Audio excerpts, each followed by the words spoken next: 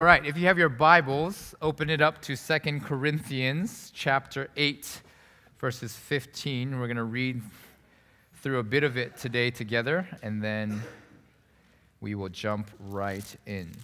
2 Corinthians chapter 8, verses 1 through 15. And as always, the word should be on the screen. We're going to skip around a little bit, Patrick, back there. So we're going to read a little bit of it, skip a couple verses, and read some others. Starting in verse 1.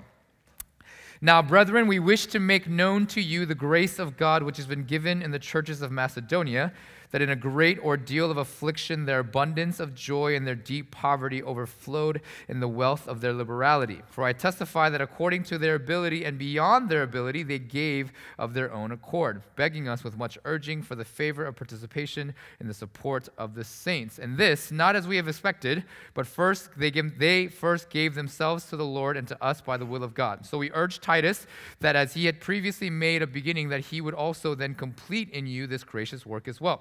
But just as you abound in everything, in faith and in utterance and knowledge and in all earnestness in the love we inspired in you, see that you abound in this gracious work as well. I am not speaking this as a command, but as proving through the earnestness of others the sincerity of your love also. For you know the grace of our Lord Jesus Christ, that though he was rich, yet for our sake he became poor, so that you through his poverty might become rich. We'll stop there. This is the word of the Lord. Thanks be to God. Let's pray together and jump right in.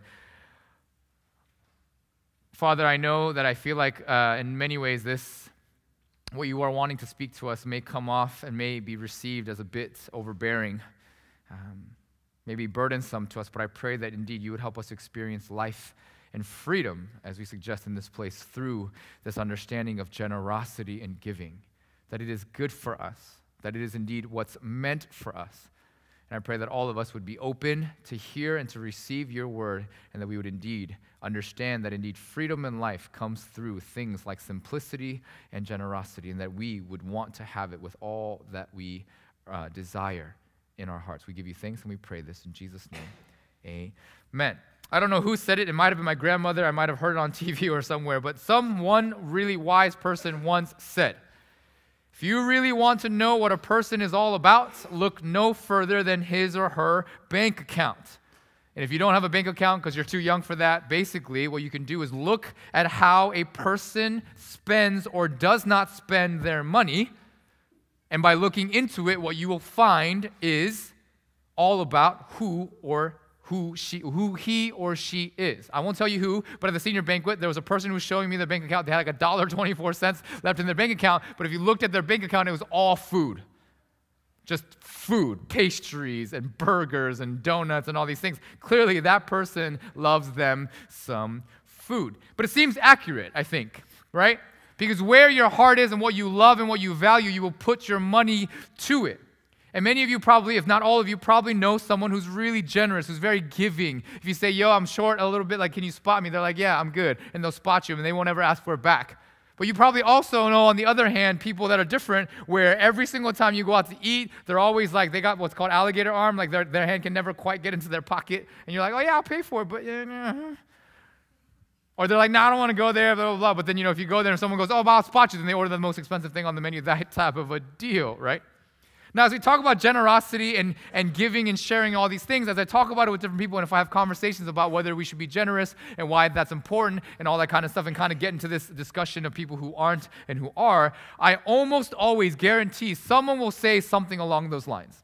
Someone who most likely isn't as generous. They say something like this: if I had the money, I'd be generous. But I don't have the money to spare, so that's why I'm not generous. Or they'll say, so-and-so. I picked a name, Jerome. I picked a name for the middle school. Jerome is only generous because he's loaded. Have you seen what he drives? Have you seen the house that he lives in? Have you seen what his parents drive? They have money oozing out of their ears. Of course, Jerome can be generous. Shoot, if I had that much money, man, I'd be generous all day. But the basic premise is this: that it's easy to give or to be generous when you have a surplus. And it doesn't apply just to money. It applies to anything, right? Time, effort, energy. That when you have a lot of something, it's easy to give it. And when you have a little of that something, it's really hard to give. Now, as it pertains to money, I think we've seen in previous weeks through the statistics that I've kind of shown to you, that indeed this is not really all that true. Yes, rich people might give more in quantity, but when you compare to the percentage of what they actually have, it's much, much less. That poor people tend to outgive the rich in terms of the percentage of what they give. A rich person can give $1,000 to a cause pretty easy. If a millionaire can give $1,000, not really doing much to his bank account. But if a poor person who's feeding, a family of 5 is living on the poverty line, living off of food stamps, things like that, gives $10 to anyone, that's a huge, huge deal. And I think we see this play out in Scripture. There's a passage in Mark 12, right? It's a lady who comes by and drops 2 coins in the jar when everyone else is flaunting their money and trying to, give off a bunch of offering. And if you know the backstory behind that, the reason why the story is kind of crazy is that this lady's a widow, and the reason why she has a little is because she's a widow, her husband died, and the people of the church, the scribes and the leaders, basically ripped her off or stole money from her because they could, and they're using it to buy their fancy robes. Yet in their presence, the lady comes and drops 2 copper coins, which is basically all that she had, and yet she gives. And that's kind of what's going on here in 2 Corinthians, right? That there's a church in Macedonia, or the churches in Macedonia. They're undergoing severe affliction and extreme poverty, and yet even though that is their situation and their scenario and their circumstance, they give tremendously. Now, if you've been here with us for the last few weeks, we've been looking at freedom through simplicity, and I've suggested that the fact that freedom also includes generosity. Now, simplicity, we've been talking about things like slowing down, single tasking, right? Giving our offering and our tithing by saying no to say yes. And last week I hinted that a practical way that we say no to say yes is all these things, and that indeed generosity is one of them.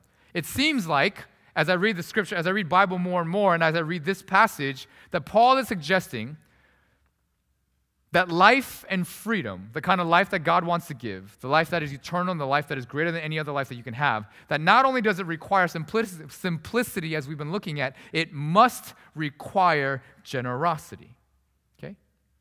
That a life with God and the life that God gives must require generosity. Now take a look at what Paul says in verses 2 through 4, okay? He says this: in the midst of a severe trial, their overflowing joy and their extreme poverty welled up in rich generosity. And he continues, begging us with much urging for the favor of participation in the support of the saints. Now let me give you some background as to why this is happening and why those verses are very important, okay? Basically, if you know who Apostle Paul is, he's the guy who got saved. He was Saul, was Paul, and then he basically started churches all over Asia Minor, all over the region. And as he goes and he writes all these letters, that's why the Corinthians, Galatians, Ephesians, all those are letters to churches that he started. Now, what ends up happening as he's going around and doing missions and starting new churches and serving people and all these things, a church or a bunch of churches in Jerusalem, the capital city where Jesus was crucified, they start to have major issues. And they start to lack money, and they're really poor. And so Paul then writes to all the other churches and say, hey, there's some churches out in Jerusalem, they're really struggling. Let's start a collection and offering, and would you consider giving so that we can help the churches in Jerusalem because they're really struggling right now. Now, he writes all the letters to all the churches, and this thing called the collection starts to happening, and then the church in Corinth, Corinthians, the church in Corinth, church in other places, they start to respond, they start to give. Now, the reason why he writes this in chapter 8 of 2 Corinthians is they started, and then they stopped.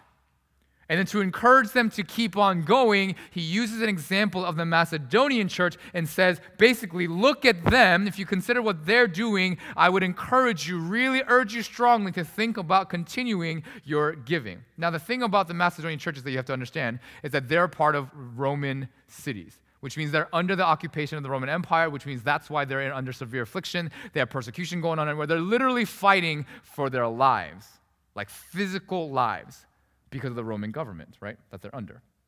But even though they're undergoing a bunch of affliction, and because of this, they're supremely poor, when the letter comes out to them from Paul saying, hey, would you consider giving to these other poor churches in Jerusalem? They respond and say, yes, we'll give. And the situation seems to me that Paul then goes to them and goes, hey, you know what? I know, thank you for the heart. Like, really, I'm super encouraged. I'm humbled that you want to give, but I know your situation isn't any better than the churches in Jerusalem. So how about you just hold on to it? We don't need it. You'll be all right.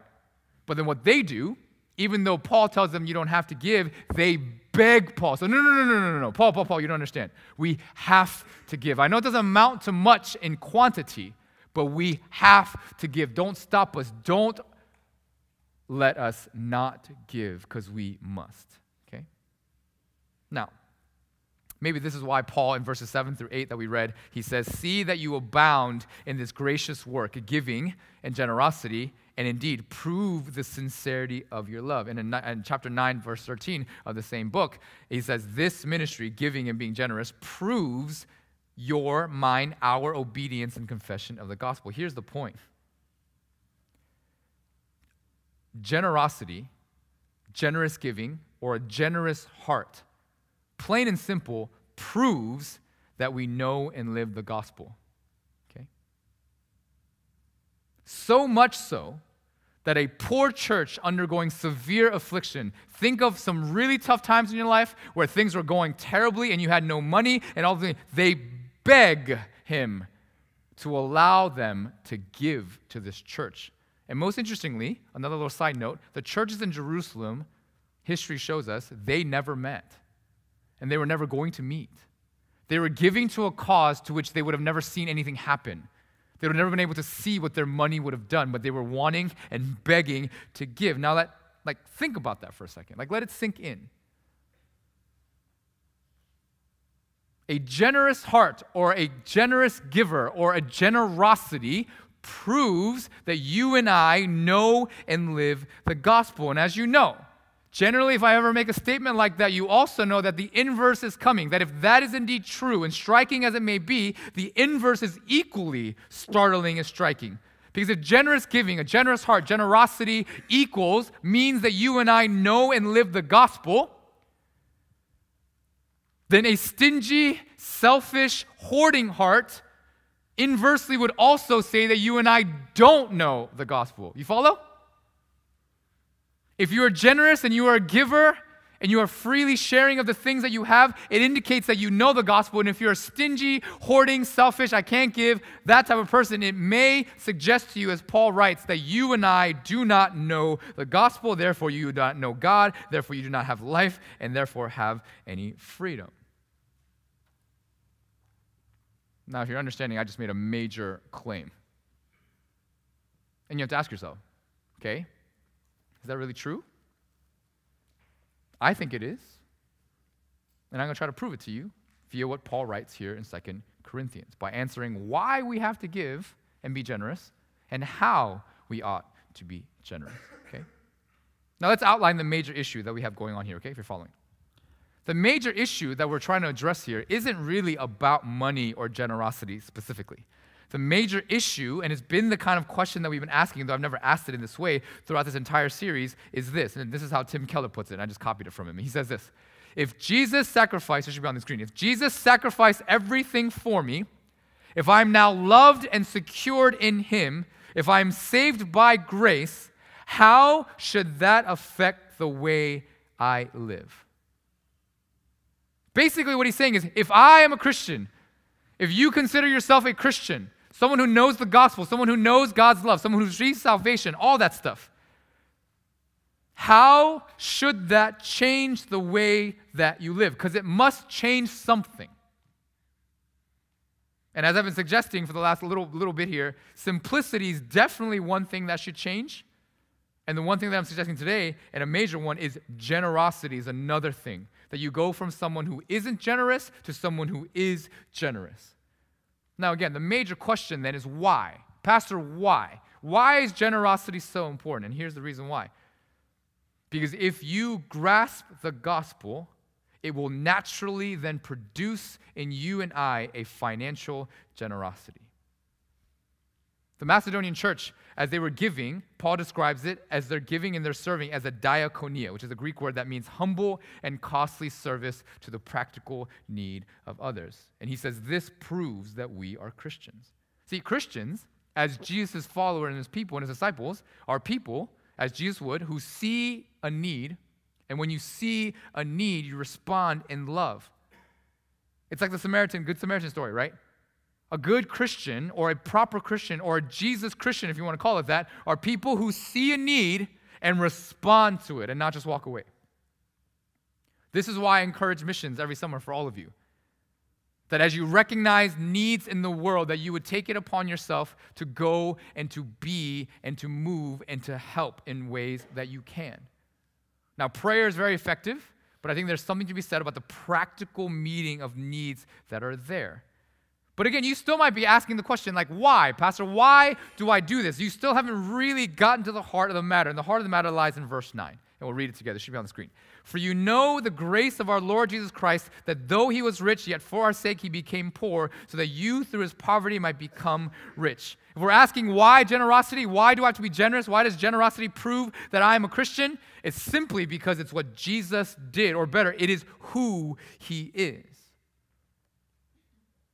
Philippians 2 suggests that that the way that he sees himself as God is one who empties and gives so that others may live. Now, I want you to dig deeper with me and notice what this says about generosity, okay? Generally, the world and we, likewise, take on this attitude and approach.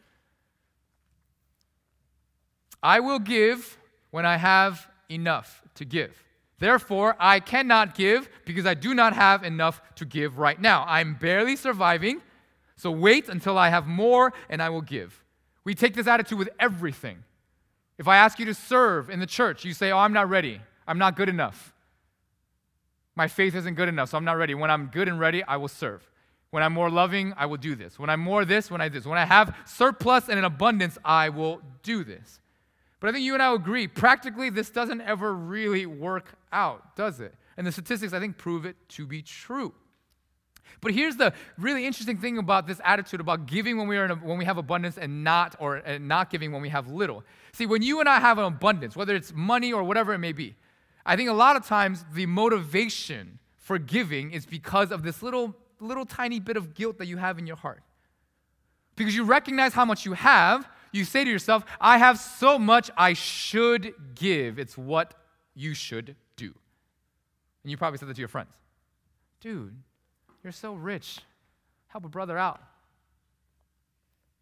Dude, you have a car. I don't. Help a brother out. Give me a ride. Or the other motivations can be this. It's because you desire self-esteem and to feel good about yourself that you might give. You might say things like, look at me. I'm generous. I'm giving to the poor. Or maybe you want to be able to say and look at yourself in the mirror and be like, good person. I'm a good person because I give and I'm generous. See, when you have abundance, that's kind of how things go. You're motivated by what you have. And you're motivated kind of by the guilt of knowing that you have a lot more than others. Right? But if you were to be poor, or if you were to have very little of the thing that you would wanted to give or being asked to give, all of those motivations and reasons, they vanish. They're impossible. If you don't have much, you can't say, oh, I give because I have a lot. I should. No, that doesn't work.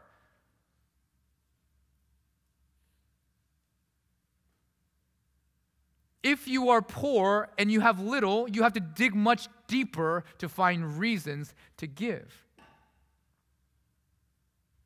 And this is why Jesus shows us how we should give.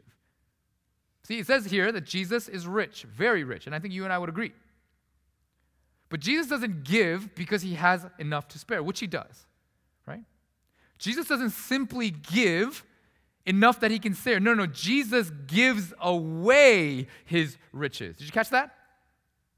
See, Jesus gives his power, his status, and he becomes totally vulnerable. Can you imagine? The God who speaks everything into existence can name and say and point and make things do, and as they do, even has the power as a human being to walk on water, to create, literally nothing out of, something out of nothing. He gives everything so that you and I can have life. I've said this before, but you do know that before Jesus became human, he didn't have anything called skin, which means he didn't have the ability to bleed or to hurt or to bruise or to pain. But he took that so that we, one day, didn't have to. You do realize Jesus never had to. Jesus never had to be, undergo, had to be spit at, had to be, sworn at and do all these things. No, he didn't have to do any of that.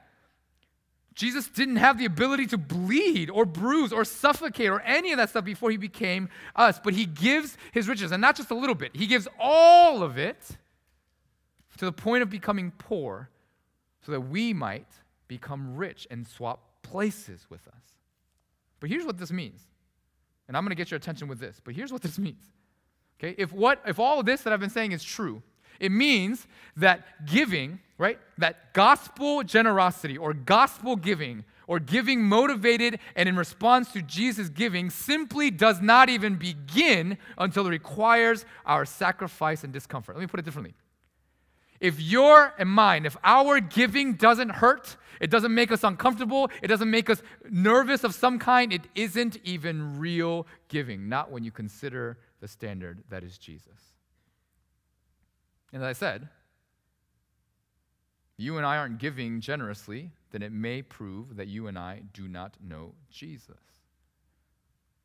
Maybe this is why the Macedonian church begged Paul, no, let us give. They knew something that we simply don't seem to understand. And if you're following, at this point, you should feel nervous and humbled. At the least, it should start to make you rethink your attitude about money, possessions, what you and I have, or how hard or how loose you and I hold on to things that we think are ours. It should make you ask, am I generous? Why or why not? See, I want to frame the question in such a way that maybe you haven't been framed. When I was growing up, people told me that I should be generous because it's what good Christians do. No, that's not what Jesus is saying. It's not what Paul is saying, okay? I want to re-flip the question for you. The reason why you and I should be generous is because if you are not generous, it may indicate that you do not know Jesus at all. Forget practical obligation. That goes out the door. We're talking about something totally different. The question is, when I ask, am I generous, why or why not? The next question that must come to mind is, have I really grasped the gospel? Or have I really accepted all of it rather than just some of it? Which then, if you're following the trail of questions, you might be asking, like, what's holding me back? What am I missing? How is it that I then become generous? Well, Paul tells us, and I'm going to tell you. Read with me verses 1 and 2 again. Hopefully it'll be on the screen. We want you to know, brothers, about the grace of God that has been given among the churches of Macedonia, for in a severe test of affliction, their abundance of joy and their extreme poverty have overflowed in a wealth of generosity on their part. I love this verse because it proves to me again and again, like as it is with any other Christian duty or characteristic or whatever, that you and I will not become more generous, more patient, more loving, more faithful, or any of those other wonderful words simply by gritting our teeth and saying, I'm going to become more of this today. You can stop that. Don't even begin. You're not going to get up one day and say, I'm going to be more patient, I'm going to be more compassionate, I'm going to be more generous, and then actually become that. It might last for a day, maybe two, if you're really stubborn, maybe a week, but after that it fades.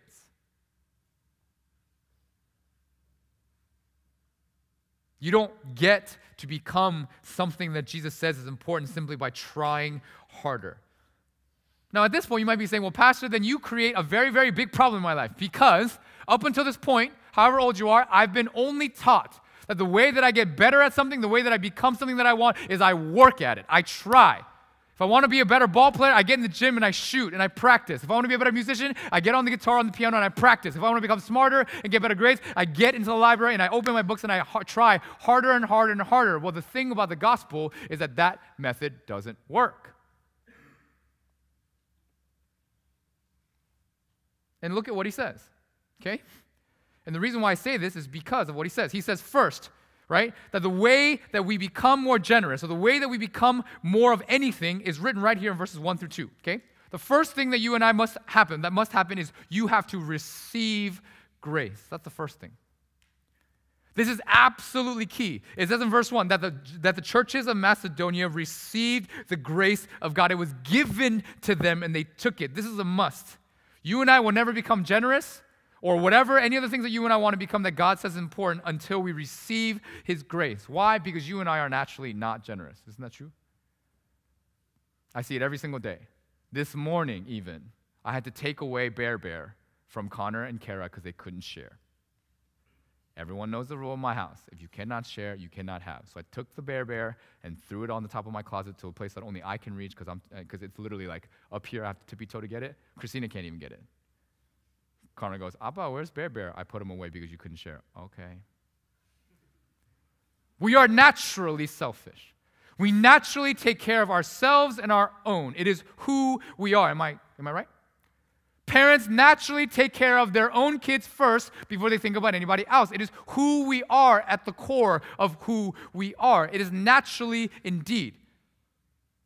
So the first thing that you and I must do is to receive grace. If you don't receive grace, good luck in trying to becoming anything because the standard is way too high, right? Because again, generosity by God's standards is giving your riches not until you can afford it, but giving it away to the point you become poor and swap. Okay? So first, you have to receive grace. And the second thing, and this is, I think, the most surprising part, is then once you receive grace, then you have to wait for a reaction to happen. Notice what it says. It says, in severe test of affliction, that's the circumstance they're in.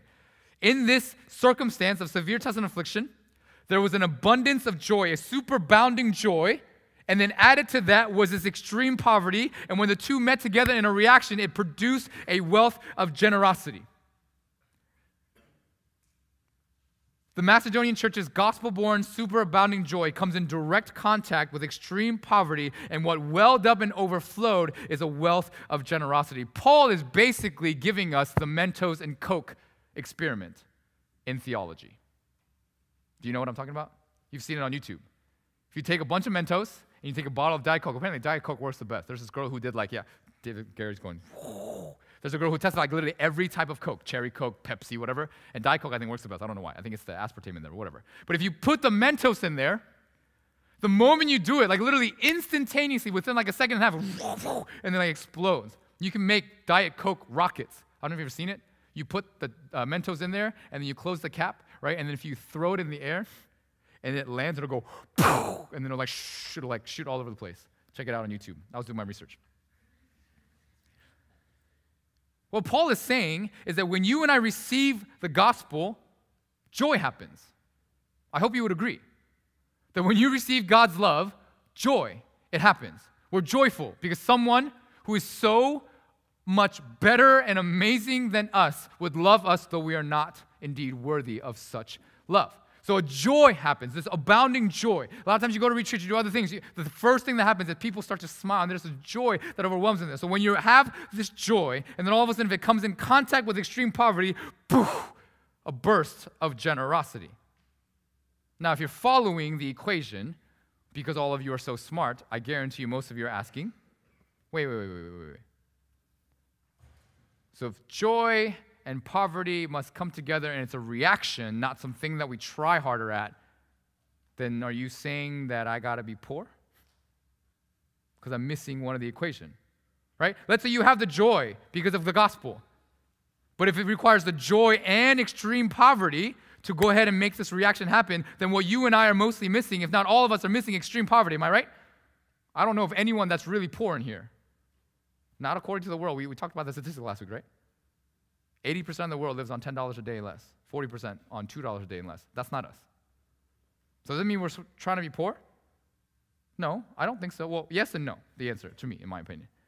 No, because Paul's not telling us that we have to be materialistically poor. You can be materialistically rich and still be a Christian, in my opinion. Okay? He's not looking at how much money you have. And indeed, then if that's the case, then all of us in this church, we'd be a bunch of frauds and we all need to go home because everyone in this church, again, to my understanding, is way richer than the vast majority of the world. So then what? If Jesus isn't asking us to physically become poor or literally, materialistically poor, then what is he asking? Well, we've talked about it a little bit. Simplify, yes, but not poor. But again, let's look at verse 9, okay? Jesus, though he was rich, or the richest of all, he becomes poor. Now, Jesus in his physical life was actually kind of poor. He was a son of a carpenter, right? He didn't have much status. He didn't have much money, right? But I think Paul is digging into something a little bit deeper than simply being materialistically poor.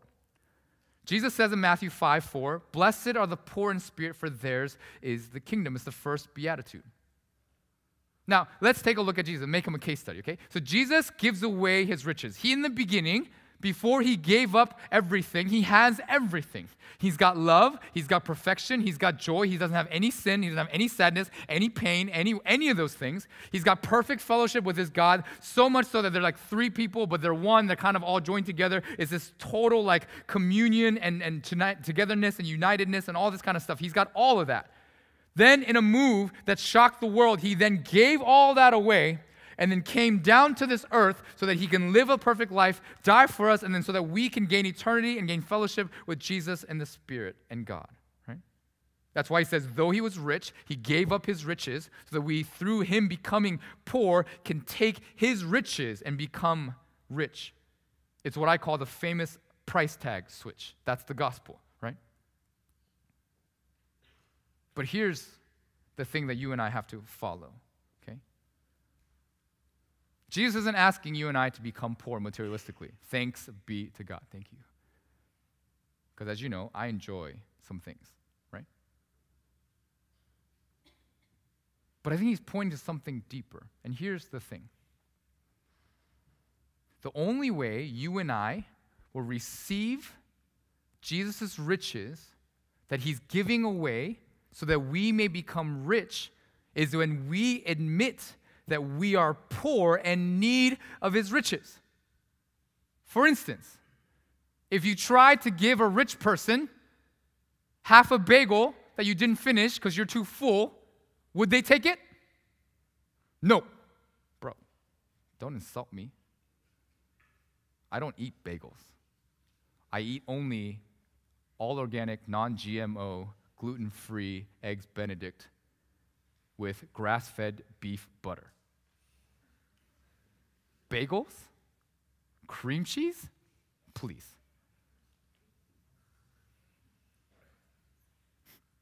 Hopefully you don't know someone like that, okay?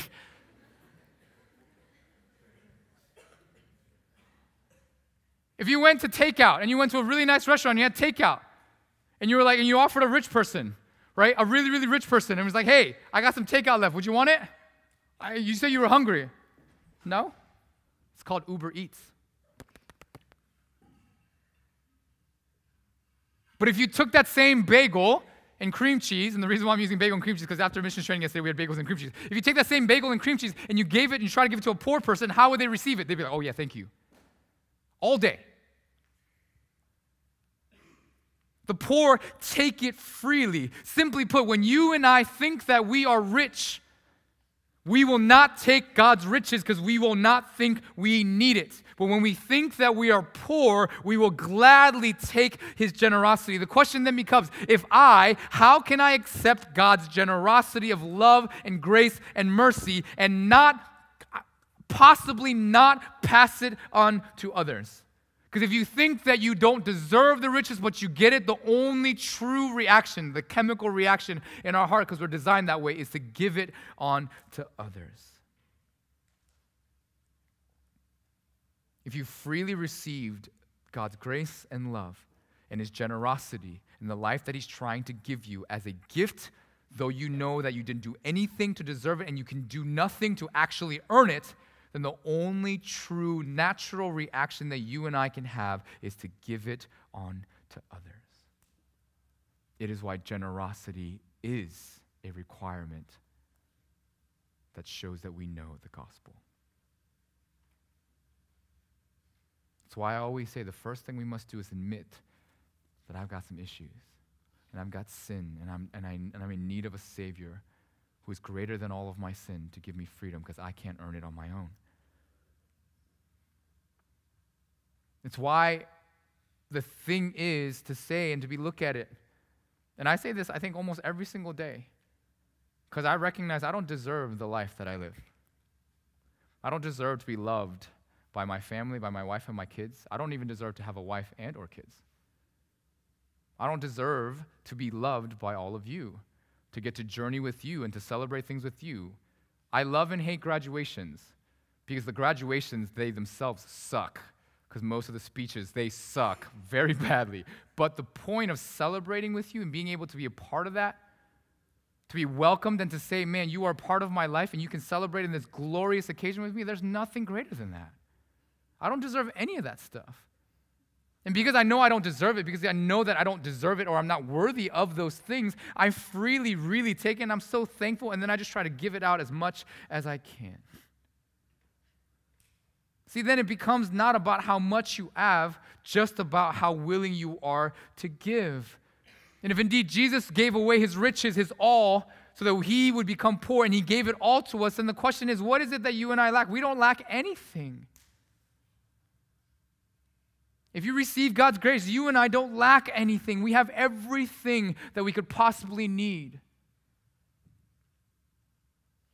And the best part is once you become a generous person, once that grace and that abounding joy wells up in you, man, if you only knew the kind of freedom in life that comes with being able to be generous and kind and loving, the weight that it takes off your shoulders by being able to give rather than always wanting to take and receive, there's nothing like it.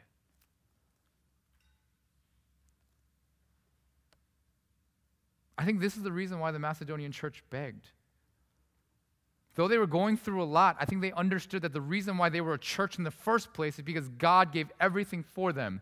They lived under the shadow of the cross. Not many years ago, a man by the name of Jesus literally hung on a cross, and they saw it, they heard it, they realized it, and they realized that that man got up out the grave, walked out, and said, "You can be the same. You don't have to die anymore." And they were like, holy crap, if I have received that, there's no way that I can't give. Someone else in trouble, I'm going to give, because God of the universe gave everything for me so I can have life. How can I hold on to it? It just doesn't compute in any other way. Abounding joy met with extreme poverty explodes in generosity. As I invite the praise team, I just want to finish this way, and this is not to brag, and I don't know any other way to tell it, and I always battle myself and say, Pete, stop talking about yourself so much in your life, but I only use it because I think it's the most appropriate. Some of you have heard my story.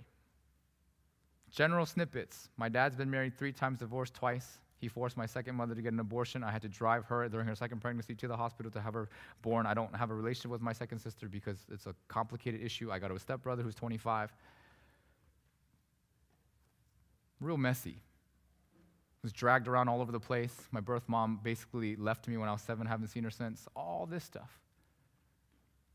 Now I realized that my life was a certain way, and this is why I tell you, I don't deserve what I have. Okay? I don't. Truly don't. And so recently, as I'm becoming ordained, if you don't know, I'm in church, ordained means to become from like pastor to reverend. Don't worry about it. But I had to undergo a psychological profile. And I've done a bunch of these things. But this one was like the most crazy one I've ever seen. Christina will tell you, I had to answer like 800 questions on a bubble sheet. Like it took me like hours.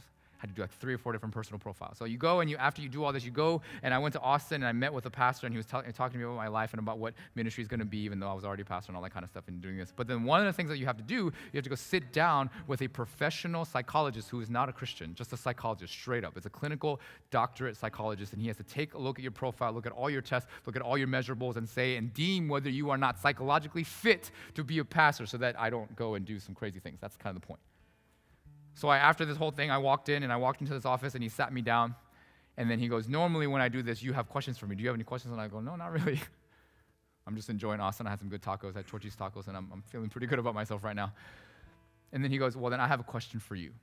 And he goes, oh. I was like, okay, go ahead, shoot. And he goes, I looked at your profile. I looked at everything. I looked at the way that you lived, and I had to like write all the places that I've lived and every move that I made, and what locations and who with what family members. You have to do the whole thing, and you have to be honest about it. I'm a pastor after all, so you should try to be honest. And he looks at it and he goes, here's my question. How does someone that grew up the way that you did have such normal and profoundly joyful profile? It scientifically doesn't make any sense. And I said, it's called the grace of God. I wouldn't be here if it wasn't for him. I just kind of explained it, right? I was like, I am the way that I am because I've received so much, and I just give what I've received. I'm not giving anything that I'm producing out of my own stuff. I just give whatever I receive in a day. That's all it is. I go to your graduations because y'all love me so much, and I love to be with you. That's all there is to it. So I'll sit through a boring 2-hour graduation. Why? Because the moment of being able to come out and give you a hug and say congratulations, seeing that joy on your face, that's all that matters. Right? So I was like, it's just the grace of God. That's all it is, Doc. Like, that's it. I don't know what else to tell you. And just kind of, and he was like, can you explain that a little bit to me? So I just kind of went on and explained a little bit. And then he looked at me and he goes, I've been doing this for about 20 years. And he goes, a lot of people say what you say, but you're the only one that I truly, genuinely believe to be authentically true. And I said, I don't got much else for you. It's just the grace of God. So I'm not calling you to be generous for generous sake. I'm not calling you to be loving sake. I'm not calling you to be simple simply to be simple because you should listen to me because I'm so important. No. It's because this life is unlike any other, and it only happens when you first receive it. So the question is, have you received it? And when you do, it'll just come on out. And when it starts to come on out, you'll start to experience the freedom that you've never experienced before in a life that you've never thought that was possible. And hopefully what it will do is you'll just taste it and you'll want it more and more and more rather than the crap that we love to eat and to drink and to live all the time. But this glorious goodness of God's love. An attitude that says, even though I don't have anything, I will give my all unto others because that might give them life. And as I've said, there's nothing better that you can do with your life, not just for others, but for you, than to bring life. The best life is one that brings life unto others. So ask yourself, am I generous? Why or why not? What's holding me back? And as you think about that, then process and say, God, would you help me to receive this gracious gift of your riches?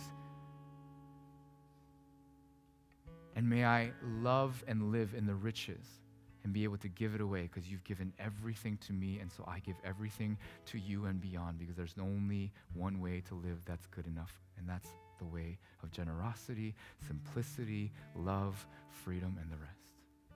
So as we begin and just kind of respond, will you take a minute and just think?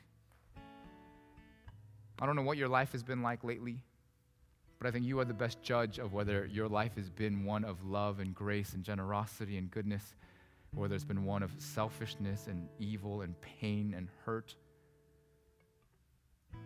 And as you do, as you pray, will you ask God, God, give me your riches, that though I am poor, you would make me rich, and that you would live in that day by day, each and every single day, living and experiencing the price tag switch each and every single day. So you take some time to pray, ask God, and because of time, we're going to finish just with one song, praise band. And may God's glorious riches ever abound upon you so that you may live out of his riches and nothing else. So let's take the time to pray, and then we'll respond in song.